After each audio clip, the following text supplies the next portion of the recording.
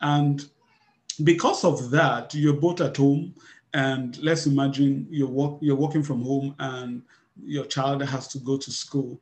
Now, the issue at that point will not be is your role to take the child to school. It will be who is available to take the child to school. You want to prepare meal is no longer the issue of is your responsibility, to prepare the meal. Is who is able to prepare the meal at this time. Hey there, welcome to My Lighthouse, your personal development podcast where we share knowledge and insights into the journey to becoming a better version of yourself. And as always, I'm your host, Wemimo Elizabeth Onikwon. With me today, I have two men, Seyi Oshinowo and Yinka Onikwon. Now, if you're an avid listener to this podcast, you would have noticed that we've been talking about the issue of parenting. But over the last 2 weekends, it's been largely from the women's point of view. So I thought to myself, wouldn't it be interesting to just get to hear from a man's opinion and really just get a sense of parenting from the way a man would look at it and the way a man handles it. Okay, so quick introduction. Seyi is a business analyst with a nuclear generating plant in Ontario, Canada. He is married with 2 boys, and he spent a significant portion of his family life living in Madrid in Spain before he moved to Canada. And so that experience has shaped a lot in his family. And I just thought it would be really interesting to have Seyi come share with us from his outlook of life, and then with the way he's managed and run his family, and how he's been a great parent to his 2 boys. And then I have Yinka Onikwon. Yinka Onikwon is a public health physician and a project manager, and he is my husband. And we have 2 children, a boy and a girl. And so I'm really excited to have both of them share today on their experiences, what it's like being a father, what it's like parenting from the lens of a man. You're welcome, Seyi. You're welcome, Yinka. Yeah, thank you very much. Yeah, thank you. Nice to be on the show. Yeah. Okay, awesome. So I know that. What did you guys feel like when I told you that you're coming on my podcast to come share about parenting and being a daddy and all that? What was that? Did you have rumbles in your tummy? You were thinking, okay, what's she going to ask me now? Well, I was wondering, what do you say about being daddy and fatherhood? We just leave the thing, and yeah, but it's exciting to come and share. Yeah. I don't know. When Mima told me about it, I was first. I was like, Kilele. That was the first emotion that hit me because you don't know what to say. Just I would echo what you say. You don't really know what to say, what is right to share, but we hope that at least a bit of what we say has its impact and is of value to someone out there. Oh, absolutely. Absolutely. That's a funny thing. So many times in life, there's a lot we do, there's a lot we know, and we don't even realize that we know those things. There's so much that we are able to do ourselves or running our families. We're doing amazing all these years. And then just walking with God and trusting God through that process. And there's a lot you can bet there's a lot that you're able to share with somebody else, especially for someone who is just coming into that space of being a father. Right. Okay. So let me begin first. Maybe I'll start off first with Seyi. Seyi, at what point did you realize you're a father? Because I feel like it's easy for people to be like, okay, is it just enough to pregnant a woman and then she has a baby and you're like, okay, awesome, now I'm a daddy? Or what was that? At what point did that shift happen for you? I think the first point that the shift happened, right? There were stages at which it happened, but I would say the most significant shift was when my first son, Ini, had malaria. We're still back in Nigeria then, we're living in Bagada. And he had malaria, and obviously we had experienced the whole birth, the challenges of birth, seeing him for the first time cry. I had that experience, But it was when that period that he was sick. We took him to the hospital, and the doctor now said that he had to stay over in the hospital. And that realization was, I don't know, it just shook us. It just shook me in a way. I mean, in all honesty, I told the doctor I have to call my mom. so, so she was like, "What is this?" And I think that experience made me realize that really I'm at a stage where the everything in this guy's life falls on us, falls on myself and my wife. Yeah. You just realized all of a sudden that you had a bigger responsibility beyond just okay, my wife is pregnant and now she has a baby and that's it. What about you, Yinka?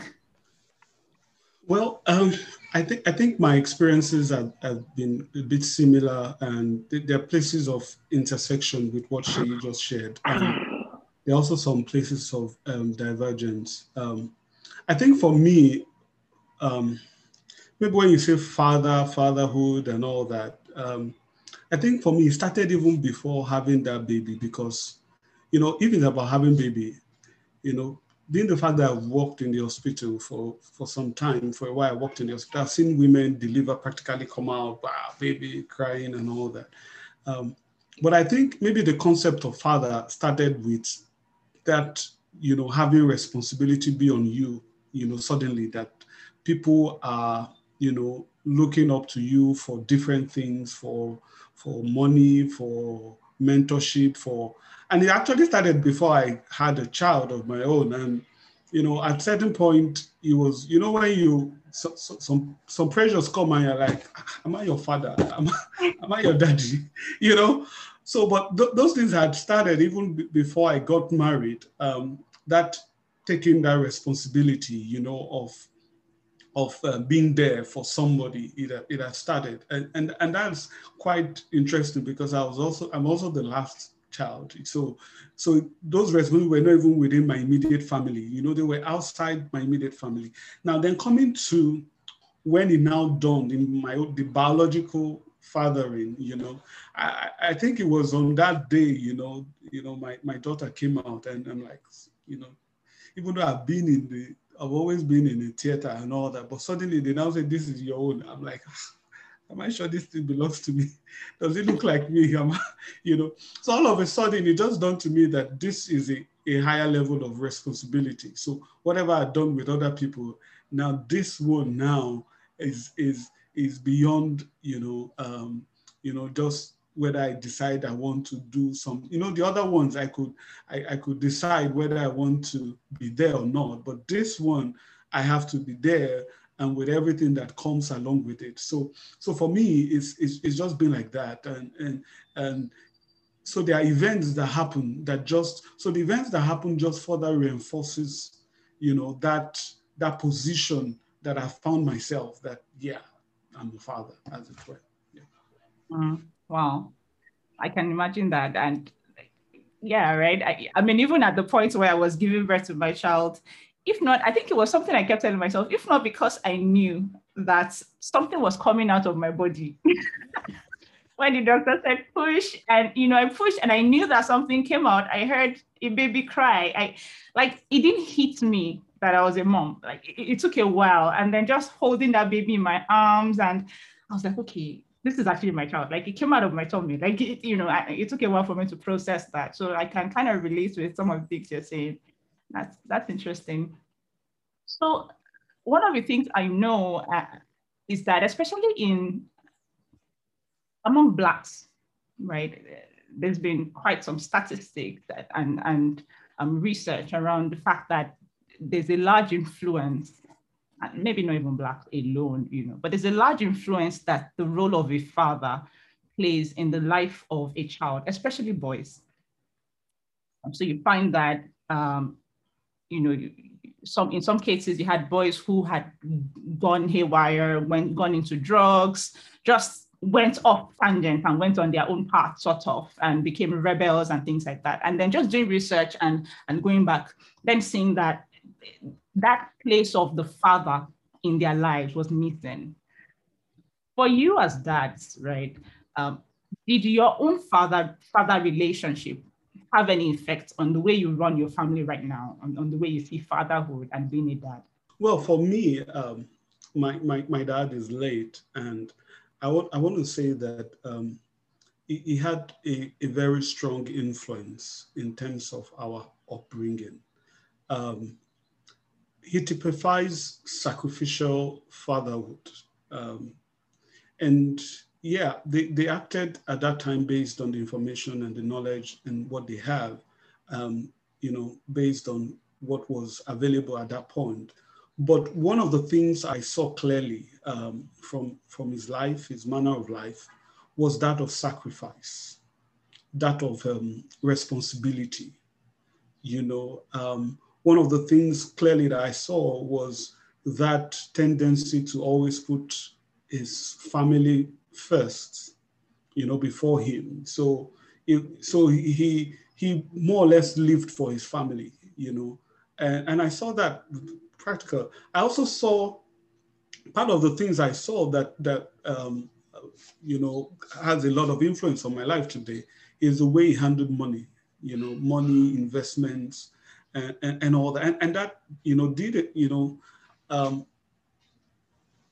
to a large extent shapes how I handle finance. I recall my first year in medical school, I came home and my dad was asking me, how many shares have you bought? I'm like, from where? Is it from my pocket money? or what business am I doing in school? And that's the kind of, person he is. There were other things that they're not like, in those days, typically my dad was not the type that would, stay and be playing with you, as a child and all that. Things were more of business. But I remember that there was an experience that I can't forget and helps me to, there was a time he came to my school, my primary school. I was still in nursery school then. And he was not in Lagos. We were living in Lagos. He was based in Calabar, Cross River, which was a distance, And he came visiting, and that day he carried me on his shoulders, as we're leaving school. And I felt like on top of the world, like a hero, and up till now, I was probably 4 or 5 years, and I still always have that image at the back of my mind. And that helps me to realize that it's important to create images, for our children, experiences that would leave a mark, good images on their mind, as a father. So in a great way, my father actually influenced a lot about who I am today and the way I manage my home. All right, awesome. Yeah, and so I really like a couple of things you said. I was just taking notes as you were speaking, emphasizing the place of building memories, right? Building memories for your children. They would always remember those little things that seem insignificant. It could be, buying a specific toy for them or just doing something for Yinka as simple as just lifting your child and putting your child on the shoulder. And the child is living like literally for the rest of his life or her life, remembering that image in his or her mind, the place of building relationship with your children and just creating those fun moments and just building that bond. And maybe another thing that I would add is that place of being there. Because it's also, you could just be there trying to make money, going to work and doing all of those things, which, is not far from the experiences that many of us had, where our parents were just away for so long, all in the bid to make sure that we're fine and going to make money for the family and all that. And you then find sometimes children just feel somewhat distant from their parents, especially their dad. And then that relationship is really not there. So yeah, I like that. Really important that, just build that relationship, deliberately building that relationship. I'm going to push a point on building that relationship forward. I think it's also necessary to, that there are little things we do that we may not realize how important they are. Like I remember, while you were talking about this, I remember that when my kids were much younger, I do a lot of magic tricks for them, right? And I do magic tricks, and I come up with some ridiculous stories that don't make sense. My kids till tomorrow. There's a story that we have in our family about the gorilla that lives on a tree, right? Those type of crazy stories, elaborate. I do those stories. So I think the point I'm trying to make here is we shouldn't necessarily focus on we should it's little things. It's those little things that count. It's not only necessarily the moment doing things, but some very little things you do deliberately, they can make a difference to the kid. I just felt I should add that, if that's okay. Yeah, thank you. That's really important. A question came to my mind. I thought, okay, just to ask, why do men feel a sense of burden to make money? And, there's that sense of, I want to make money, I want to do it, which is not a bad feeling. But then, because sometimes we find men chasing these things to provide for the family, then they're not really there for their family as much as they should be. Why?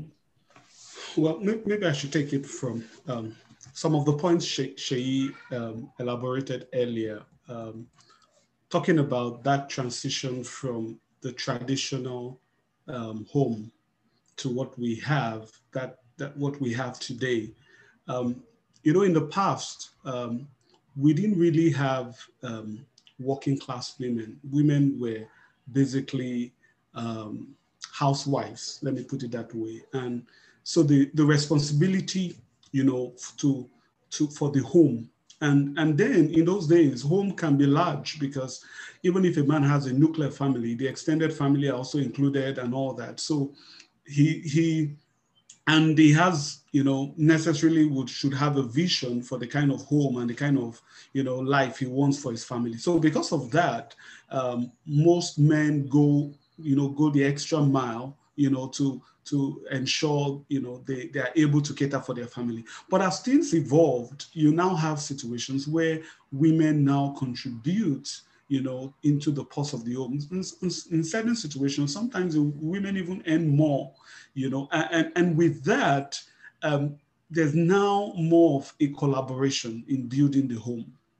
Now, in such instances, I feel that you don't then have to now work yourself, as a man to death, because the question is, what is enough?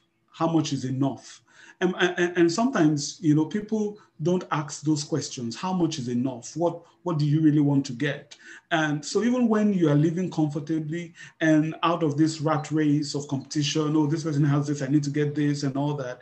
Even when people are living comfortably, they still want to, get more and more and more. And in that process, you lose sight of the responsibility you have in the home. And again, in the past, it was just enough as a father to, get the money, just have the money. Even if you're not there, let the money just be, be available for the family. But, we've seen, over time that it's not just about the money, it's also about the present. Just like Sheyi was saying, about those moments, those times you spend with the children. For instance, in my family,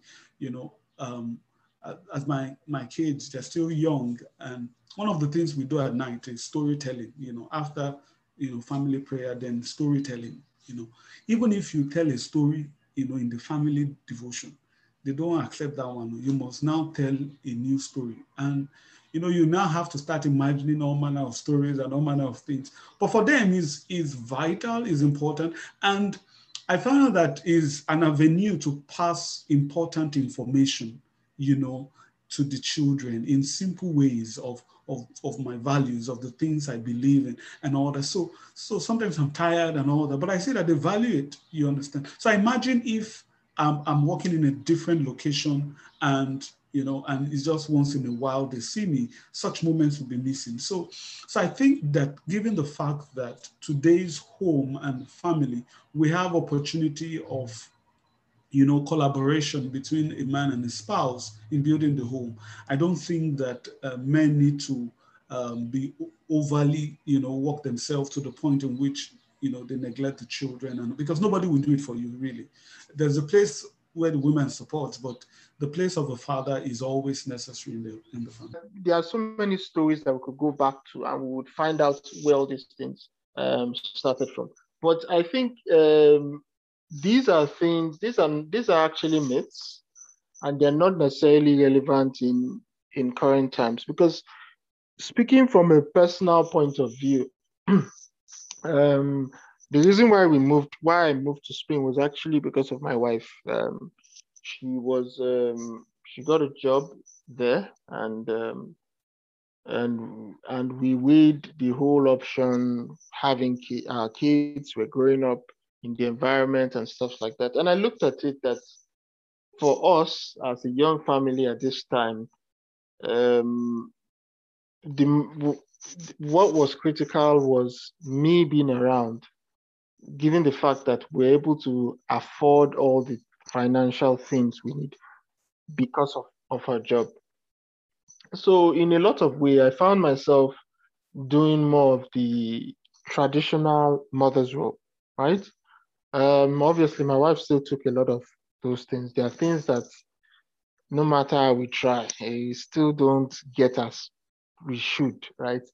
But I found myself picking the kids up from school. I found myself taking them to school, getting to know a lot about their health.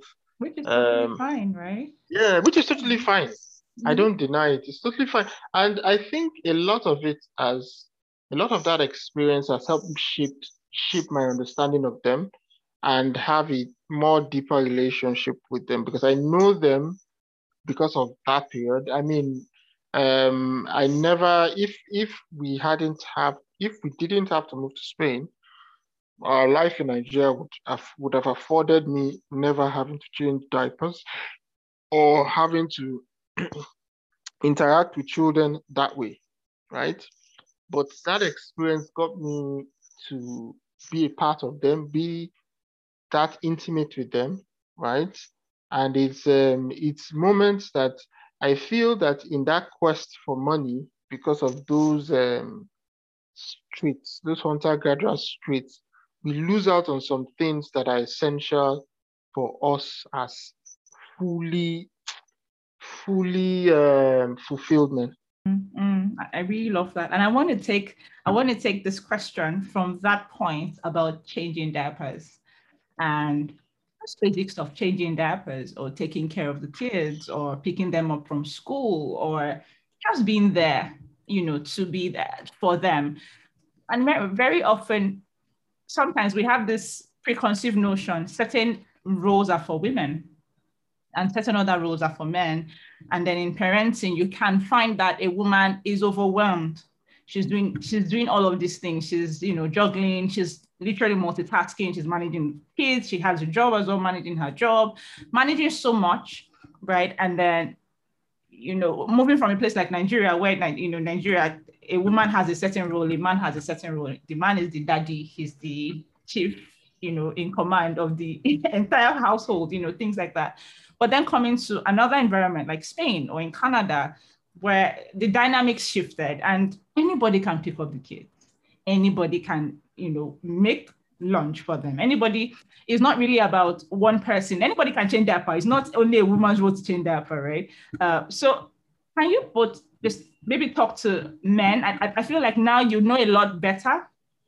A lot has changed, if I'm not mistaken. A lot has shifted in your initial outlook of, your relationship with your kids, your relationship with your wife, your family.